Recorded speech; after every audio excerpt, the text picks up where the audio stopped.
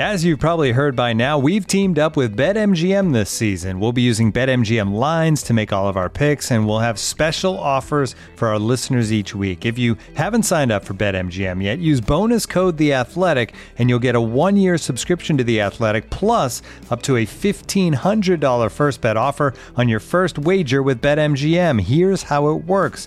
Download the BetMGM app and sign up using bonus code The Athletic. Make your first deposit of at least $10. Place your first bet on any game and claim your voucher for a 1-year subscription to The Athletic. See BetMGM.com for terms. U.S. promotional offers not available in D.C., Mississippi, New York, Nevada, Ontario, or Puerto Rico. Gambling problem? Call 1-800-GAMBLER. Available in the U.S. Call 877-8-HOPE-NY or text HOPE-NY 467-369 in New York. Call 1-800-NEXT-STEP in Arizona. 1-800-327-5050 in Massachusetts. 1-800-BETS-OFF in Iowa. 1-800-270-7117 for confidential help in Michigan. 1-800-981-0023 in Puerto Rico. First bet offer for new customers only in partnership with Kansas Crossing Casino and Hotel. Don't forget, if you haven't signed up for BetMGM yet, use bonus code The Athletic, and you'll get a 1-year subscription to The Athletic, plus up to a $1,500 first bet offer on your first wager. The Athletic.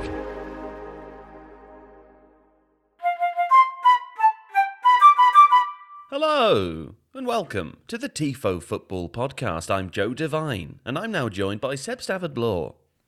Hello, Joe Devine. Alex Stewart. Good morning. And that's all. It's a very exciting day, isn't it? This is our last ordinary podcast before the beginning of the Euros. So we're going to talk about some stuff Euros related today. Who's going to be a disappointment? Who's going to be interesting? And what's the dynamic that you like? Yeah? And other things too. Seb, this was a great fun episode to record, wasn't it? Sure was. I had a good time. Yeah, and Alex, I remember that thing you said that we all laughed at a lot. Oh yeah, no, I was on good form for that. Pressure's on now. And that thing that you did, Joe, that we had to edit out, obviously, because of course, that goes without saying. The thing that we will never talk about ever again. Of course. Speaking of things that we will never talk about again, the opposite of that is The Athletic, because it's so good that we talk about it all the time. And if you'd like to join us in that conversation, you should visit theathletic.com/TIFO, where you can avail yourselves of a 30-day free trial, I believe, at the moment, to test it before you arrest on it, because it's so good that you'll go into cardiac arrest. Is that good? Test before arrest? Maybe I should be in the marketing world. Should be in sales, yeah. To tell you what, I've heard about the Euros plans, and they're great.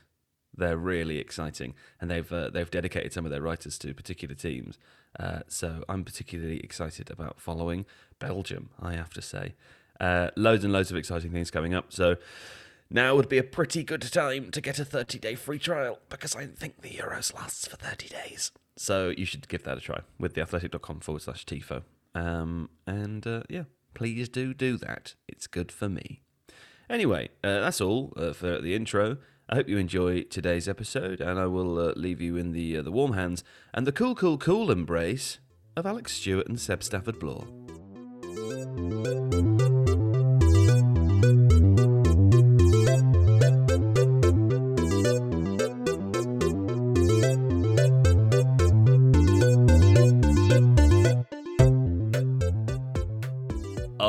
The most important question of the podcast, of course, who's going to be a terrible disappointment?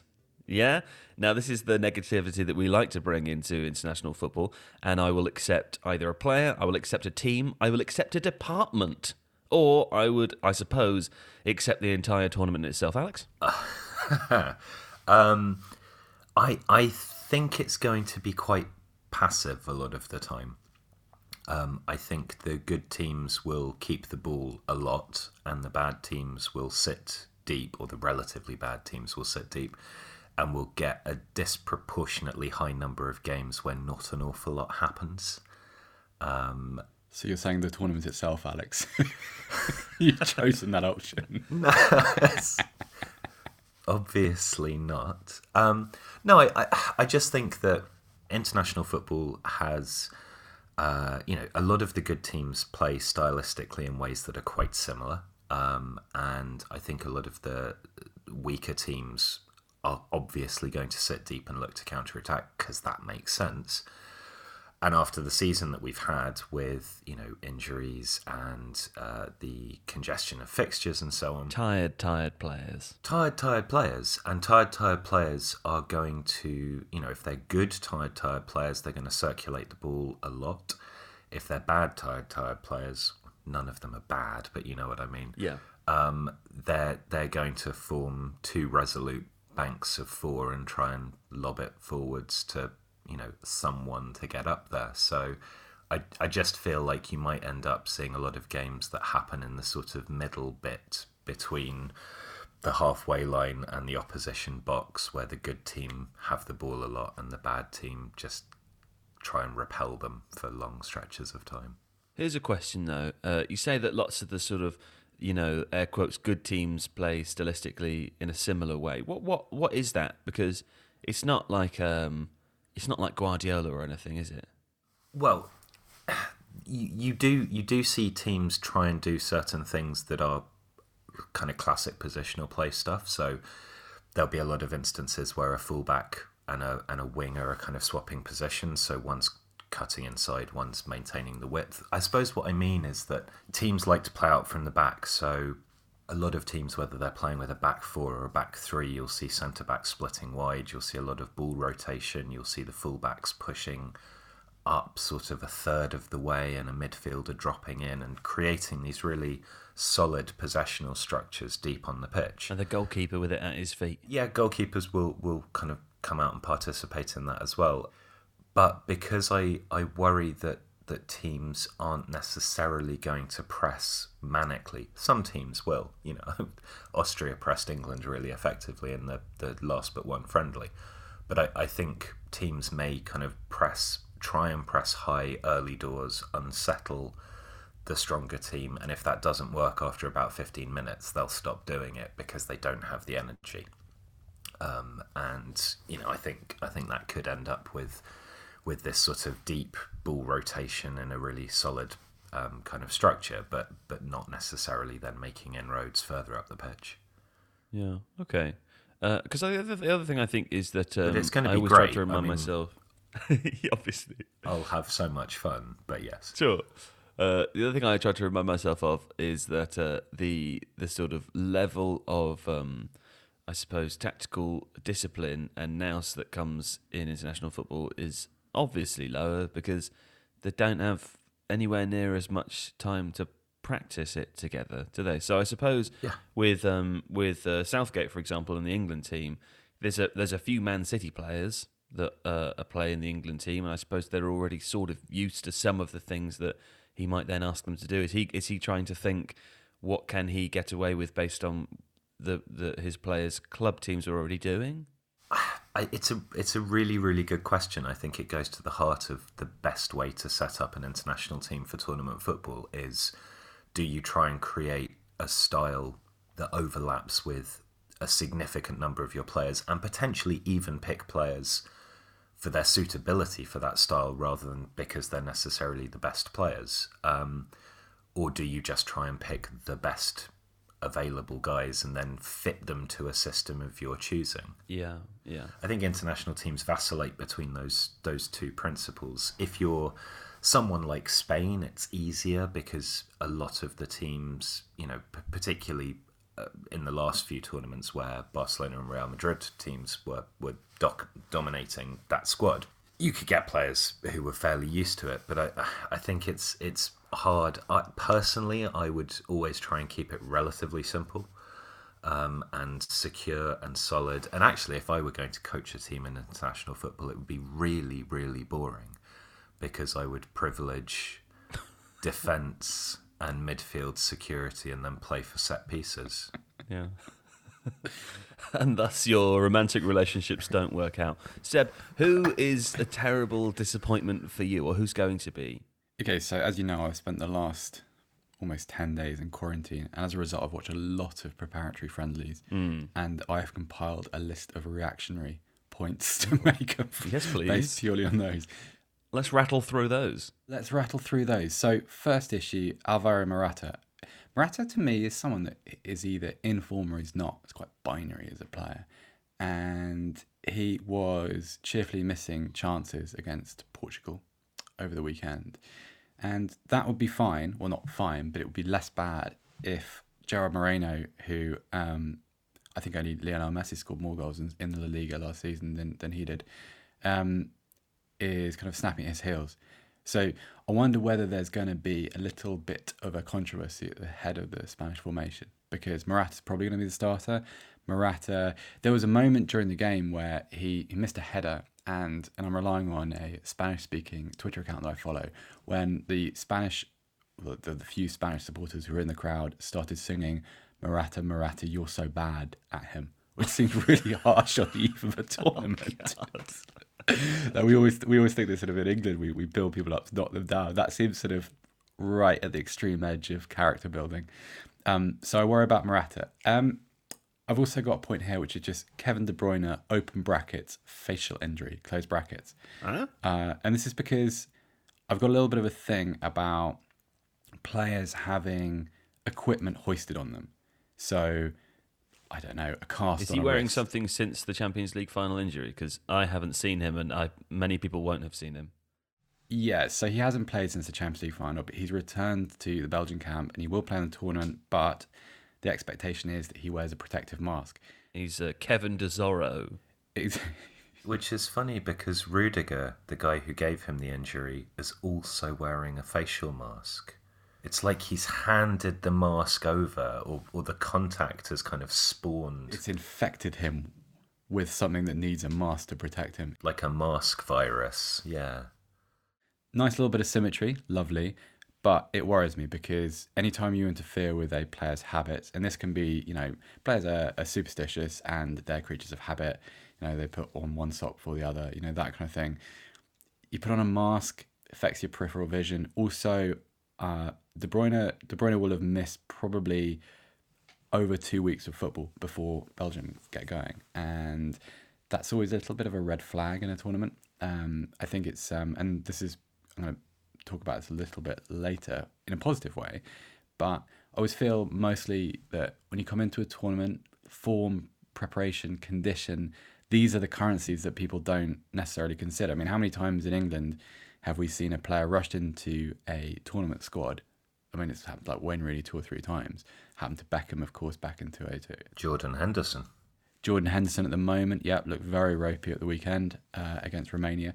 So you rush a player in because he's a quality player, and you think, wow, he's only been missing 3 or 4 weeks, and actually it makes a huge difference. And even if you have time to have 2 weeks of training or a friendly or two, it just isn't the same. And so, given the emphasis that's on De Bruyne and given the expectation around him, I think it's really difficult for him to be anything other than a disappointment. Wonderful player, but he's almost on hiding to nothing straight away.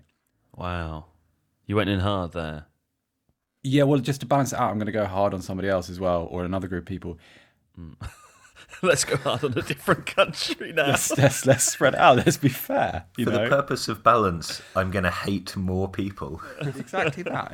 That's the only way to do this. If you're going to go hard, You have to spread it out. All right. Yeah. I'm a little bit bemused by England's status as a favourite, or one of among the tournament favourites, because I don't think they should be anywhere near that conversation. They've got a really lovely set of attacking players. They've got a very what could be a very nice midfield. The defence threatens to be an absolute disaster, though, in the middle and at goalkeeper. You're a disgrace to your country. Well, where is my country? You've got to close that mouth, boy. We're going to win. He's also correct, though.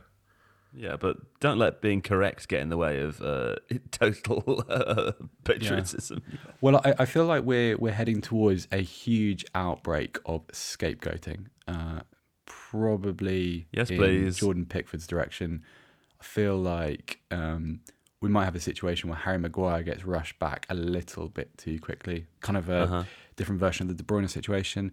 And Maguire is treated as a kind of a solution to all defensive issues. Can I say, just to interrupt you there, I love how shit Maguire is when he plays for Man United, apparently, and then as soon as he plays for England, he's like totally necessary and amazing. Yeah, I love the football fan perspective is one of my favourite kinds of perspective. I think this comes down to trust, Jay. So if you think about who, injuries aside, England's Jordan Pickford's going to start in goal. Harry Maguire would start at centre-half, John Stones would start at the other centre-half. Like, we could broaden it out to be a back three, maybe chuck in Kyle Walker possibly. But there is nobody in that group who I trust not to make a massive error at some point. John Stones, of course, is a great footballer, but has that in him, mistake. Kyle Walker. Oh, absolutely makes mistakes. Walker is never kind of... I feel it's been a little bit harsh on him because it hasn't always been what his game has been about throughout his career. But defensively, defending that back post, he makes errors. And it's okay that he does because he makes up for it in the other direction. He does a lot of good. But if you're defending a lead, if you're doing that thing that England do whenever they're in a kind of advantageous position where they just fall behind the ball and do nothing for 78 minutes and just hope everything goes well, do you want those players in a position where they're asked to repel attack after attack? I don't think so. And Pickford makes me nervous. So I think, and because it's England, it will be blown all out of proportion. It'll be kind of, the goalkeeper who cost them the tournament, kind of ignoring the fact that all roads lead to France, Portugal, possibly even Italy, and England aren't a match for any of those teams at the moment. So I don't know, I'm inbuilt to expect England to be a terrible disappointment. So it's like a defence mechanism, getting it in early. Wow. Yeah.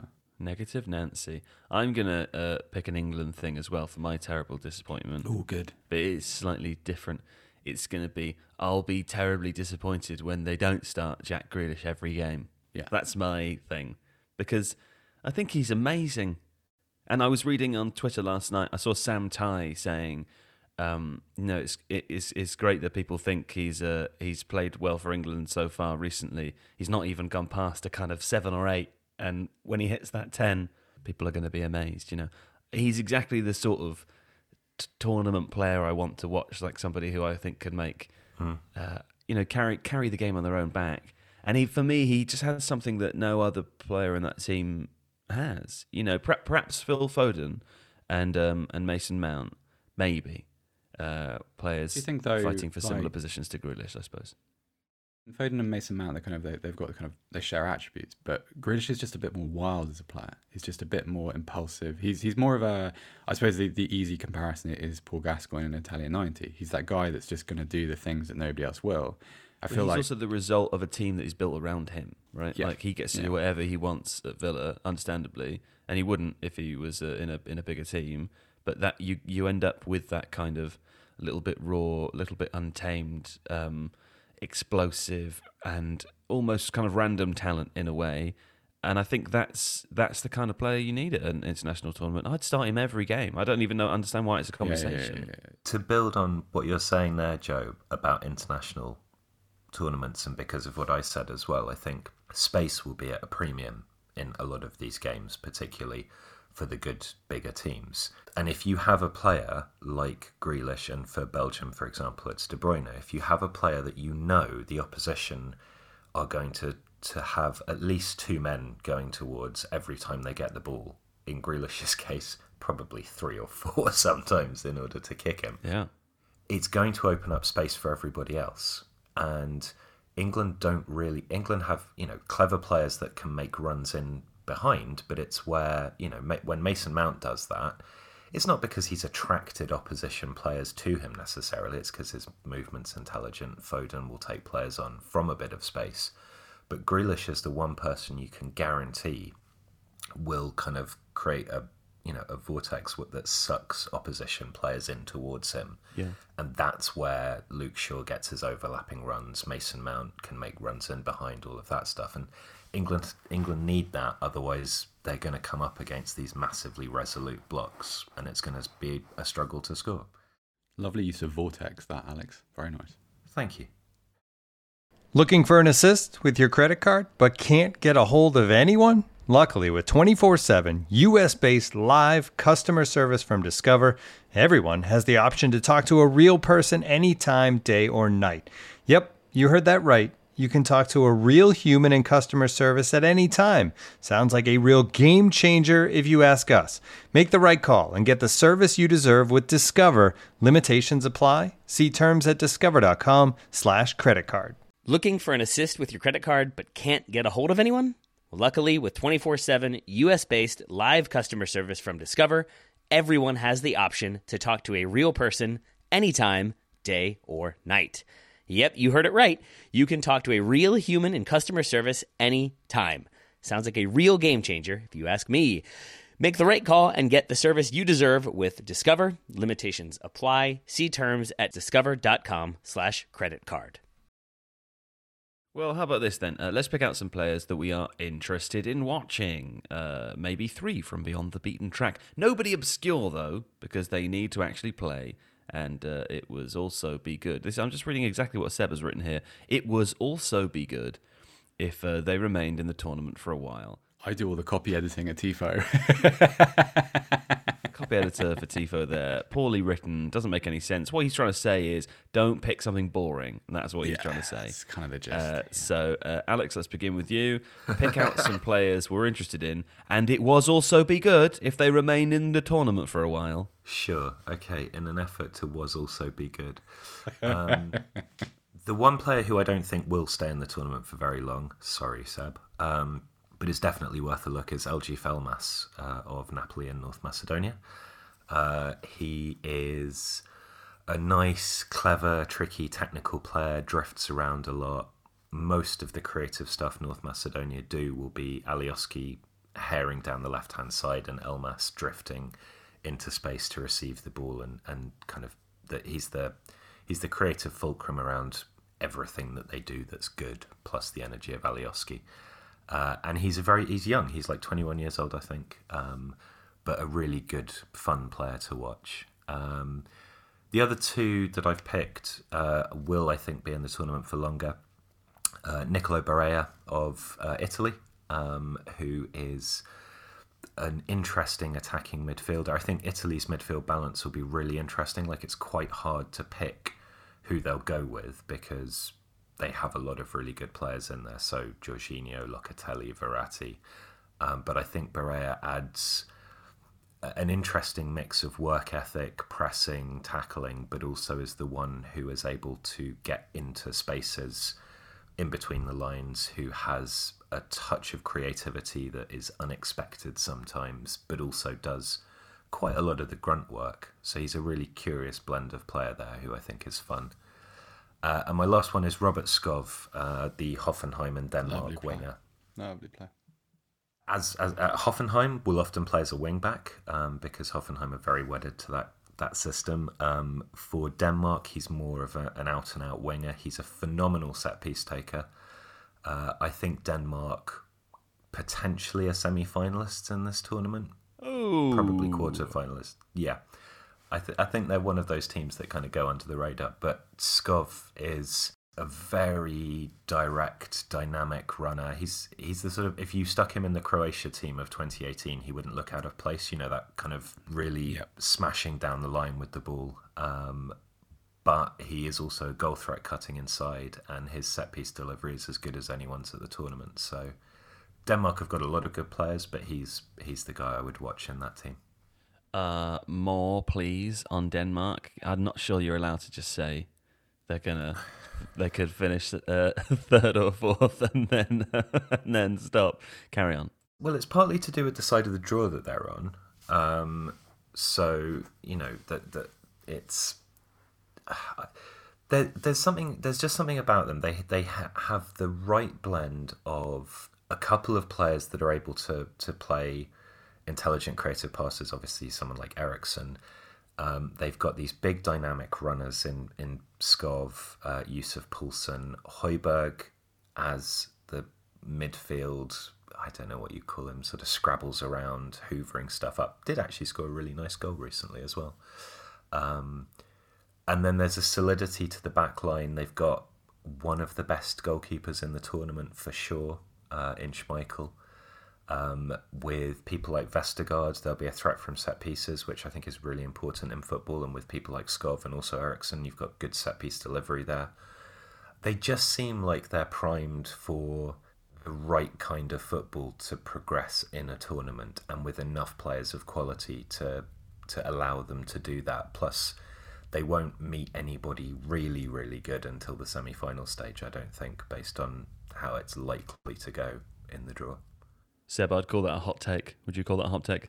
Yeah, really hot take. I don't disagree though. I think it's sizzling. No, I think it's fair because I think there are some good players there, and we kind of with Denmark, you kind of get used to Denmark being the same tournament in, tournament out, but actually they're a good side, and I think.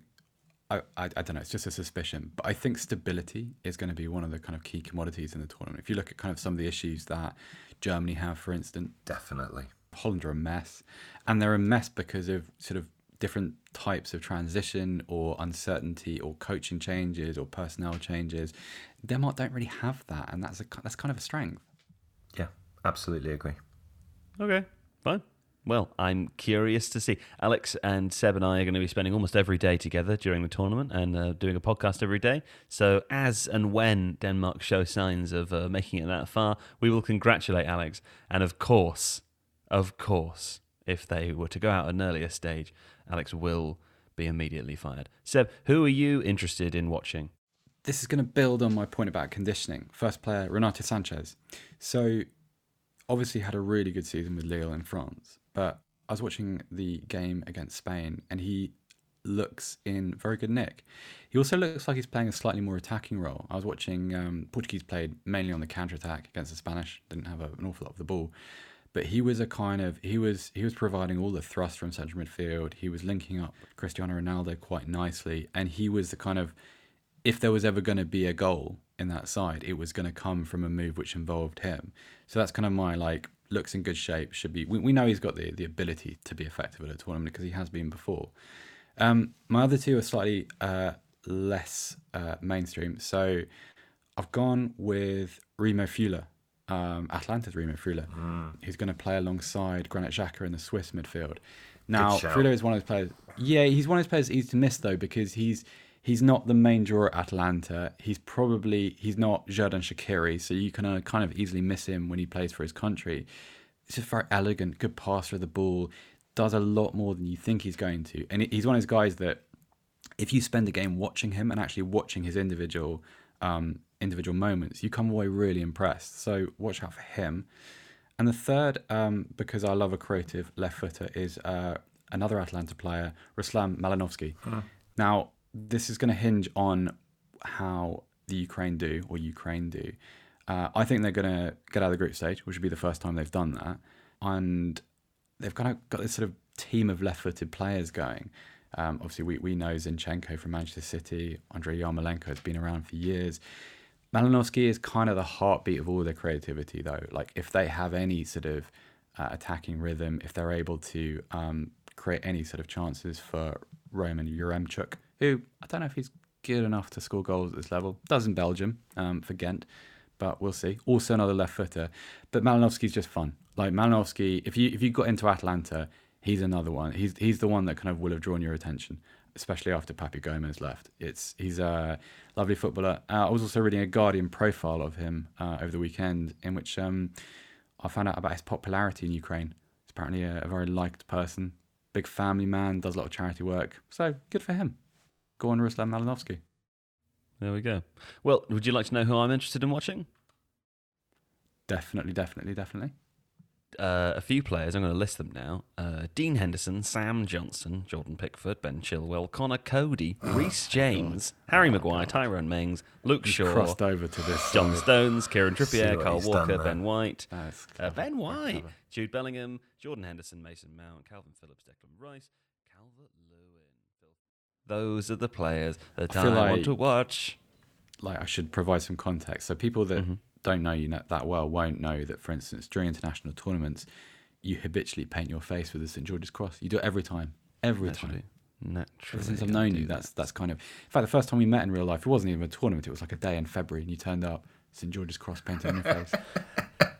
Not true. You know what I've done, Seb? I've found the means. I've discovered a way to be English and patriotic when it relates to football without complicated sort of iconography, historical iconography, which can be interpreted in a multitude of ways. Some positive, some negative. And also, I'd never put paint on my face skin because that's terrible for the skin.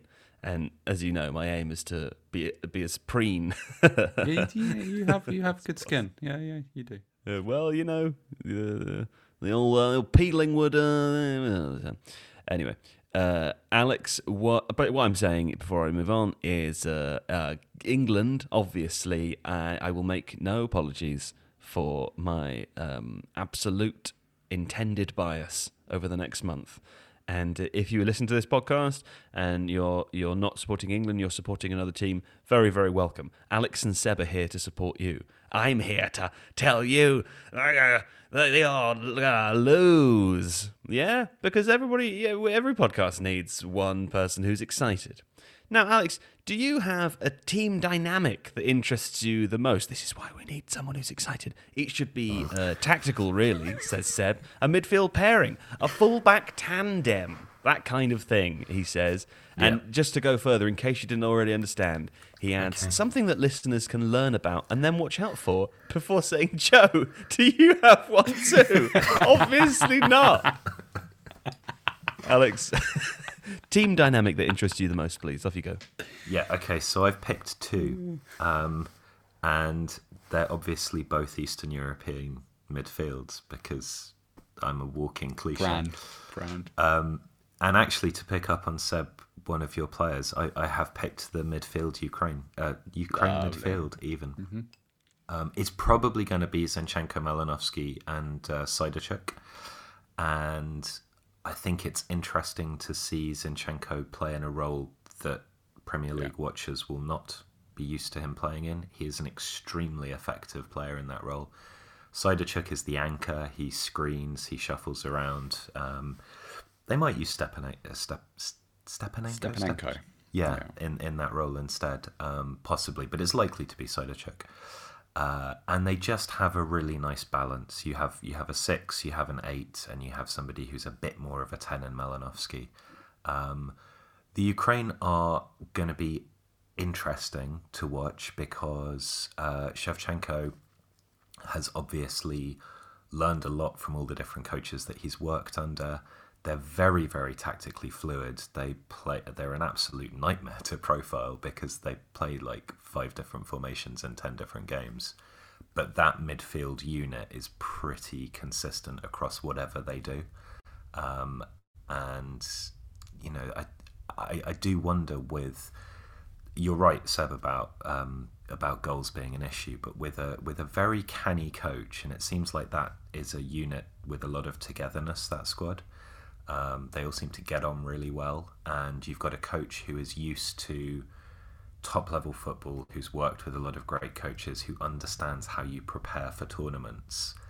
Sneaking suspicion they might do a little bit better than people expect, and it will be that midfield if they do.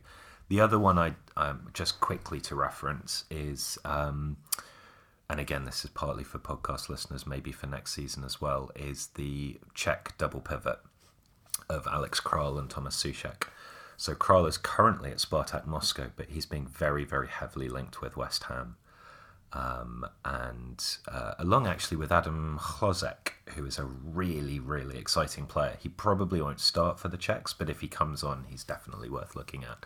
And Kral and Souček are a kind of classic double 6. Souček is a bit more progressive, will get forwards a bit more. Kral breaks up the play, sprays passes around a little bit, and they're going to make life difficult for any team they come across, and potentially will be West Ham's double pivot next season as well, which I think would be a good signing for the club. There you go. Let's do some house cleaning here, because there's already in this podcast a couple of things have come up that have made me think, oh, we need to address that in terms of naming things, right? Producer Ollie texts us in the background to say, surely you mean the Netherlands. There's a conversation about that. Also, I just listened, Alex, you said the Ukraine. We've already talked about this a little bit, but I was curious and Googling it during your bit, and they don't like the Ukraine. So here's some things. Maybe we can find out for everyone during the tournament.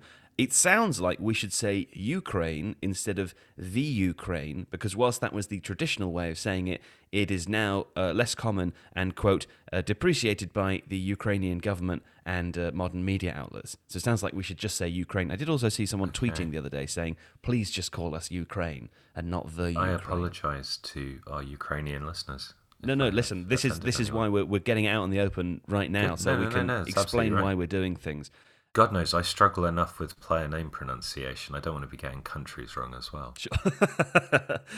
Producer Ollie said, surely we mean the Netherlands when we're talking about Holland. Now, this is another one. I wonder if any of our Dutch listeners can let us know what they prefer, because as far as it goes for us, we've always said the Netherlands, right? That's always been something that we've said. But then there are lots of football media outlets that when they're referring to the Netherlands as a football team, they call them Holland, and when they're referring to the country, they call them the Netherlands. And there doesn't seem to be, I've Googled it, there doesn't seem to be a clear preference one way or the other. So I'm sort of unsure of what to say on that one. Perhaps people can send us some messages on Twitter or whatever if you are from the Netherlands, and let us know what you would prefer to be called on the TIFO podcast, and we'll just do that, because that seems like an easier way of doing it.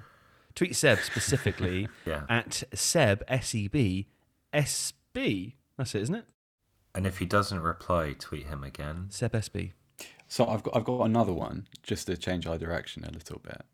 So I found out that the football team who are going to be known in this tournament as North Macedonia, people from that territory do not like the country being referred to as North Macedonia. Yes. There is a very good article by Simon Cooper in the Financial Times which explains why. So we will do our best if we instinctively... Didn't it used to be the Northern Republic of Macedonia or something? Yeah, but it's also North Macedonia. I think I'm getting this right. They just want to be Macedonia.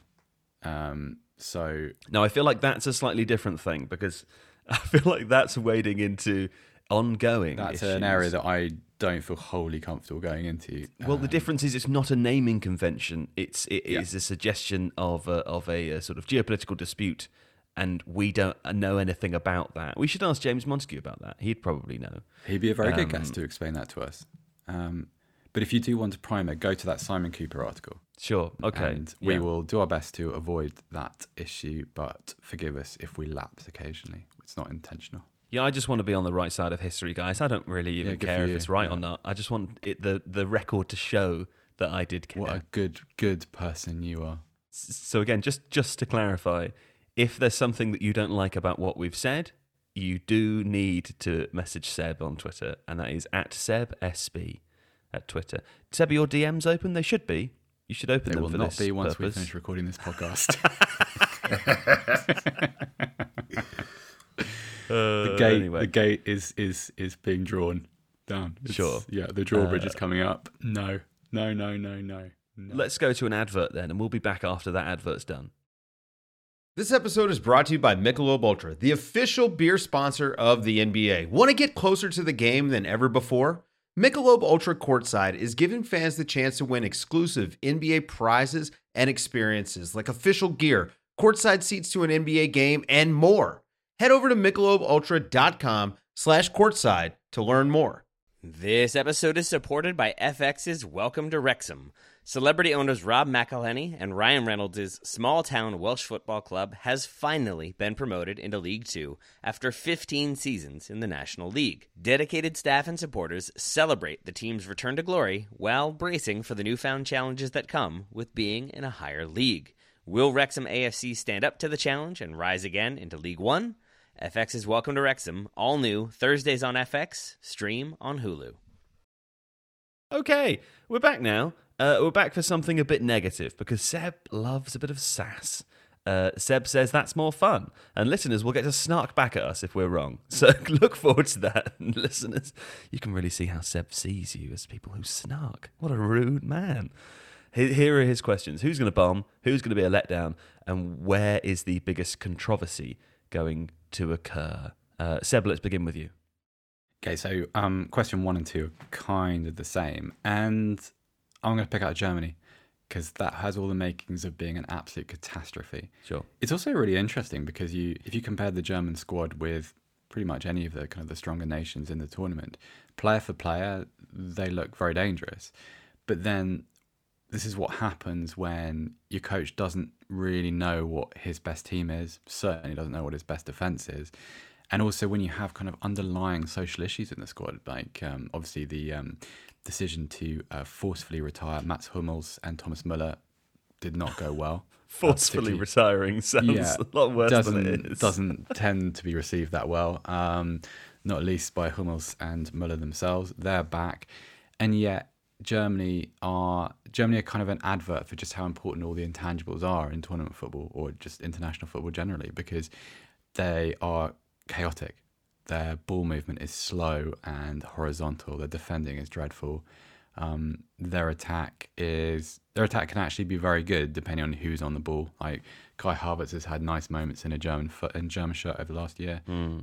It's just really, and it's strange. I mean, my German is very limited, so I've only been kind of party to like a very small amount of the commentary back in Germany, but it's very negative. It's very sort of, ordinarily you'd expect Germans to assume that, right, we'll start getting interested as and when the quarterfinals start, because that's their heritage in international competition. They're a confident football group, aren't they? They are. They've got a lot of ego as a footballing nation, and it wouldn't surprise me if they went out in the group stage. It also wouldn't surprise me if they went out without winning a game. Oh, yeah, it's a big shout, but I think this could be an absolute disaster for Germany, and it's kind of okay that it is, because you've also got Hansi Flick taking over from Jogi Löw at the end of the tournament.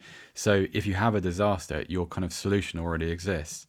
So I don't expect it will be a disaster leading into a kind of Das reboot style introspection. Jogi Löw is the most art gallery owner looking manager out there, isn't he? Particularly when he wears a scarf. Yeah. Yes, or a turtleneck. Sure. So I assume that is also your letdown. Well, yeah, I mean, you could probably crowbar England into that also. Will your in-laws be supporting Turkey or Germany? My father-in-law is a bit of both. Mm-hmm. If Turkey were playing Germany, I suspect he would be go Turkey. Who, by the way, I feel like I was shortchanged in section 3, because I had my interesting dynamic is Turkey's forward line. Sure. Uh-huh.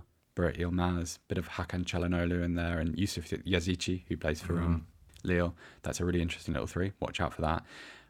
But I will pick Holland / the Netherlands as my letdown, because it feels really unfortunate, because I think had Ronald Koeman stayed as national team manager, they would be in the conversation to win this tournament. Uh-huh. They were doing a lot of things well. As it is, it's chaos again. It's back to kind of what it looked like when Danny Blind was in charge. And yeah, I don't know what Frank de Boer's future is going to be. Or every time he fails, he seems to get a better job somewhere else. So who knows? Maybe he'll be coaching Manchester United in 2 years. I'm not sure. But he, I don't know, just seems like a misuse of talent. You look at the players that are there. I know Virgil van Dijk won't be going. That's a huge problem for any team. You can't survive a loss of a centre-back like that. But it just doesn't look very good at this point. Okay. And your biggest controversy, please? I think we've already started to see it. I think it will be, because so much of the tournament is happening in England, and because there'll be a lot of English fans, I think the booing of players taking the knee is going to be, unfortunately, it's going to dominate the conversation. Jesus Christ. Maybe I have some pretty strong opinions about. I might just stop talking. I just, I find it very difficult to comprehend. What a boring conversations I have to have over and over again. Yeah, sure is. Anyway, Alex, who's going to bomb? I mean, it's like Seb stole my notes for this section. So, yeah, short answer, Germany's going to bomb for the same reasons that Seb gave. Also, I feel Germany have a little bit of the English problem, which is a lot of exciting attacking talent. Germany have got people like Gnabry and Sane and Muller's back in the fold now. Going forwards, they're super. But it seems like the balance of that team is wrong. He's tried to, play a 3-4-3 to crowbar a number of progressive players into it, but they also look quite weak at centre-back, which is why Hummels has been recalled, but Sula's had a lot of problems with injuries. Ginter is, a solid Bundesliga-level pro, but he's not a stellar international player. They don't have much depth there. Let down. I'm going to have to go England, I'm afraid. Sorry, Joe. Sorry yourself, pal. I feel sorry for you that you sure, don't have any love. Look, when England win the tournament and everyone's jubilant, then please let Seb know how disappointed you are with us by tweeting him at SebSB. But yeah, I think England are a couple of injuries away from, as always seems to be the case, a couple of injuries away from having a team that are a little bit directionless. I don't have much faith in Southgate to pick a side that has the right blend of defensive cover and progressive attacking. And I just feel like, I don't know, they're a bit nice, England. They're not, again, this is one of the reasons why I would pick Grealish, is because, I'm not saying that Grealish isn't nice, but there's a spikiness there. When he got fouled a couple of times by the Romanians in the fixture on Sunday, he was like straight up and, what are you going to do about it? And I don't see many other English players that have, apart from Tyrone Mings, who just assaults people in the penalty area, which again I think will cause problems. You need to have players like that in tournament football. You need to have people who are showing leadership through being aggressive, by taking games by the scruff of the neck, all of that stuff, because you have 270 minutes and then you might be out. And I just feel like England are a bit soft. Sorry. Oh, biggest controversy? Is it going to be when I fire you for being negative about England? I think it might be.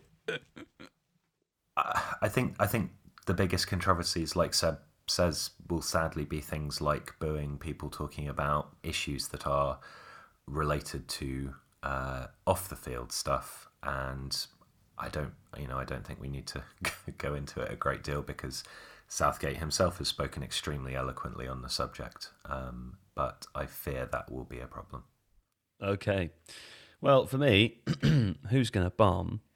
I've got a list of very specific circumstances here, which are going to make me look like a genius when they come true. Are you ready? I'm excited. Okay, who's going to bomb? France are going to bomb. No, listen. Big shout. France big aren't shout. going to make it out of the group, okay?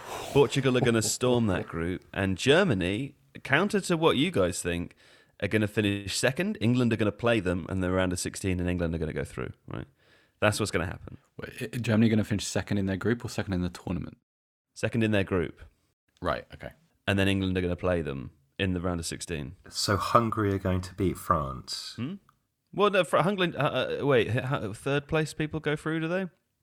Depends where you finish in relation to the other third places. It's very complicated. Yeah. France are going to lose quite badly to Germany and Portugal. So even if they beat or draw with Hungary, they'll still be one of the third place teams that doesn't go through. Okay. Or at least if they did go through, they go through in third place, right? If they go through, they go through in third place. That's fine. Whatever. I don't care. But that's a bomb. That's going to be a bomb.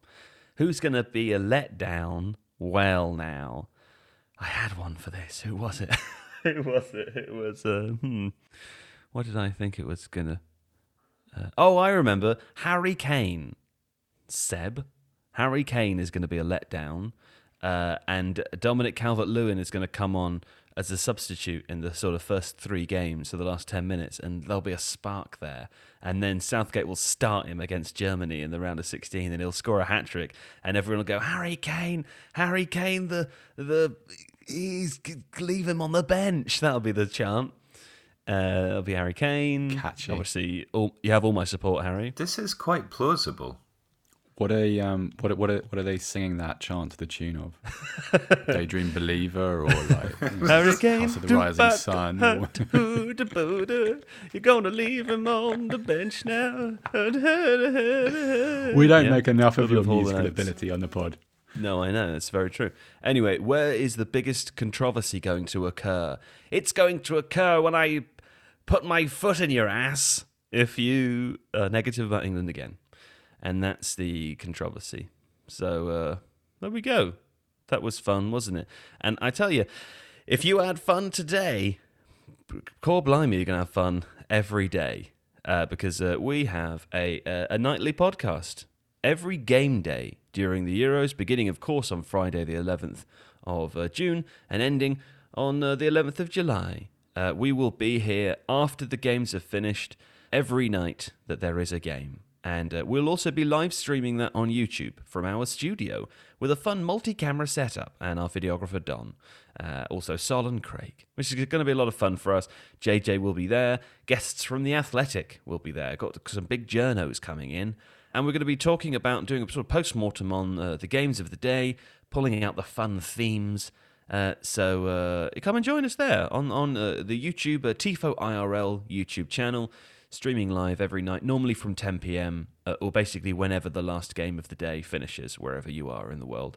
And of course, the podcast will still be released as usual on the RSS feed, so you can download it wherever you get your podcasts, and hopefully listen within hours of the games finishing. So that's the next time you'll hear from us.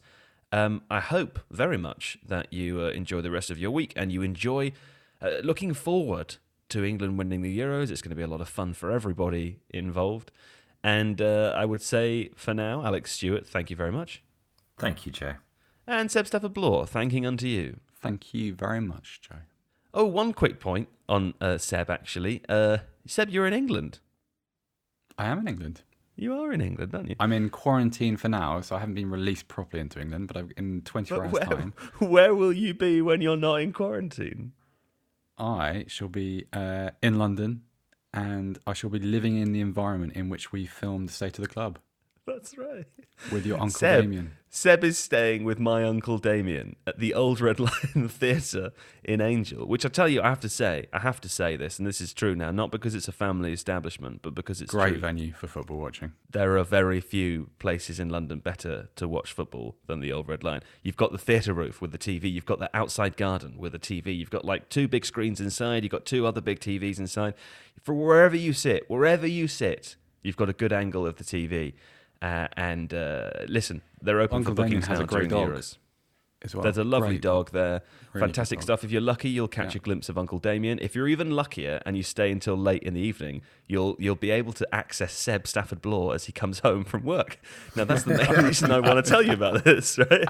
Is to dox him, essentially, for a month of the tournament. He will be at the Old Red Lion Theatre every evening from June the 11th. Now, what time he gets home is unclear, but if you're willing to wait in the cold to surprise him or attack him or whatever it is that you want to do, then you just need to wait around the back where the gate is, because there are very few people around there, and it's actually quite dangerous. So that's where you go to get in. He'll probably have a MacBook with him, and obviously his wallet is well down. So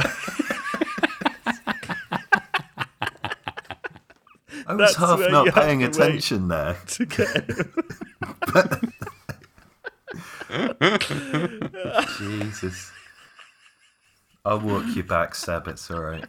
Oh, God. I'm going to take the dog to the office with me. Anyway, Ollie will decide which of that needs to be cut out. But the main thing to say is the Old Red Lion is going to be a great place during the tournament, and we're going to mention it every day because thus is the cost of Seb's stay, and we're happy to pay it. Thanks to Uncle Damien. Right, we'll be back on Friday then for the first post-Euros podcast, and until then, au revoir, have a lovely week, and goodbye.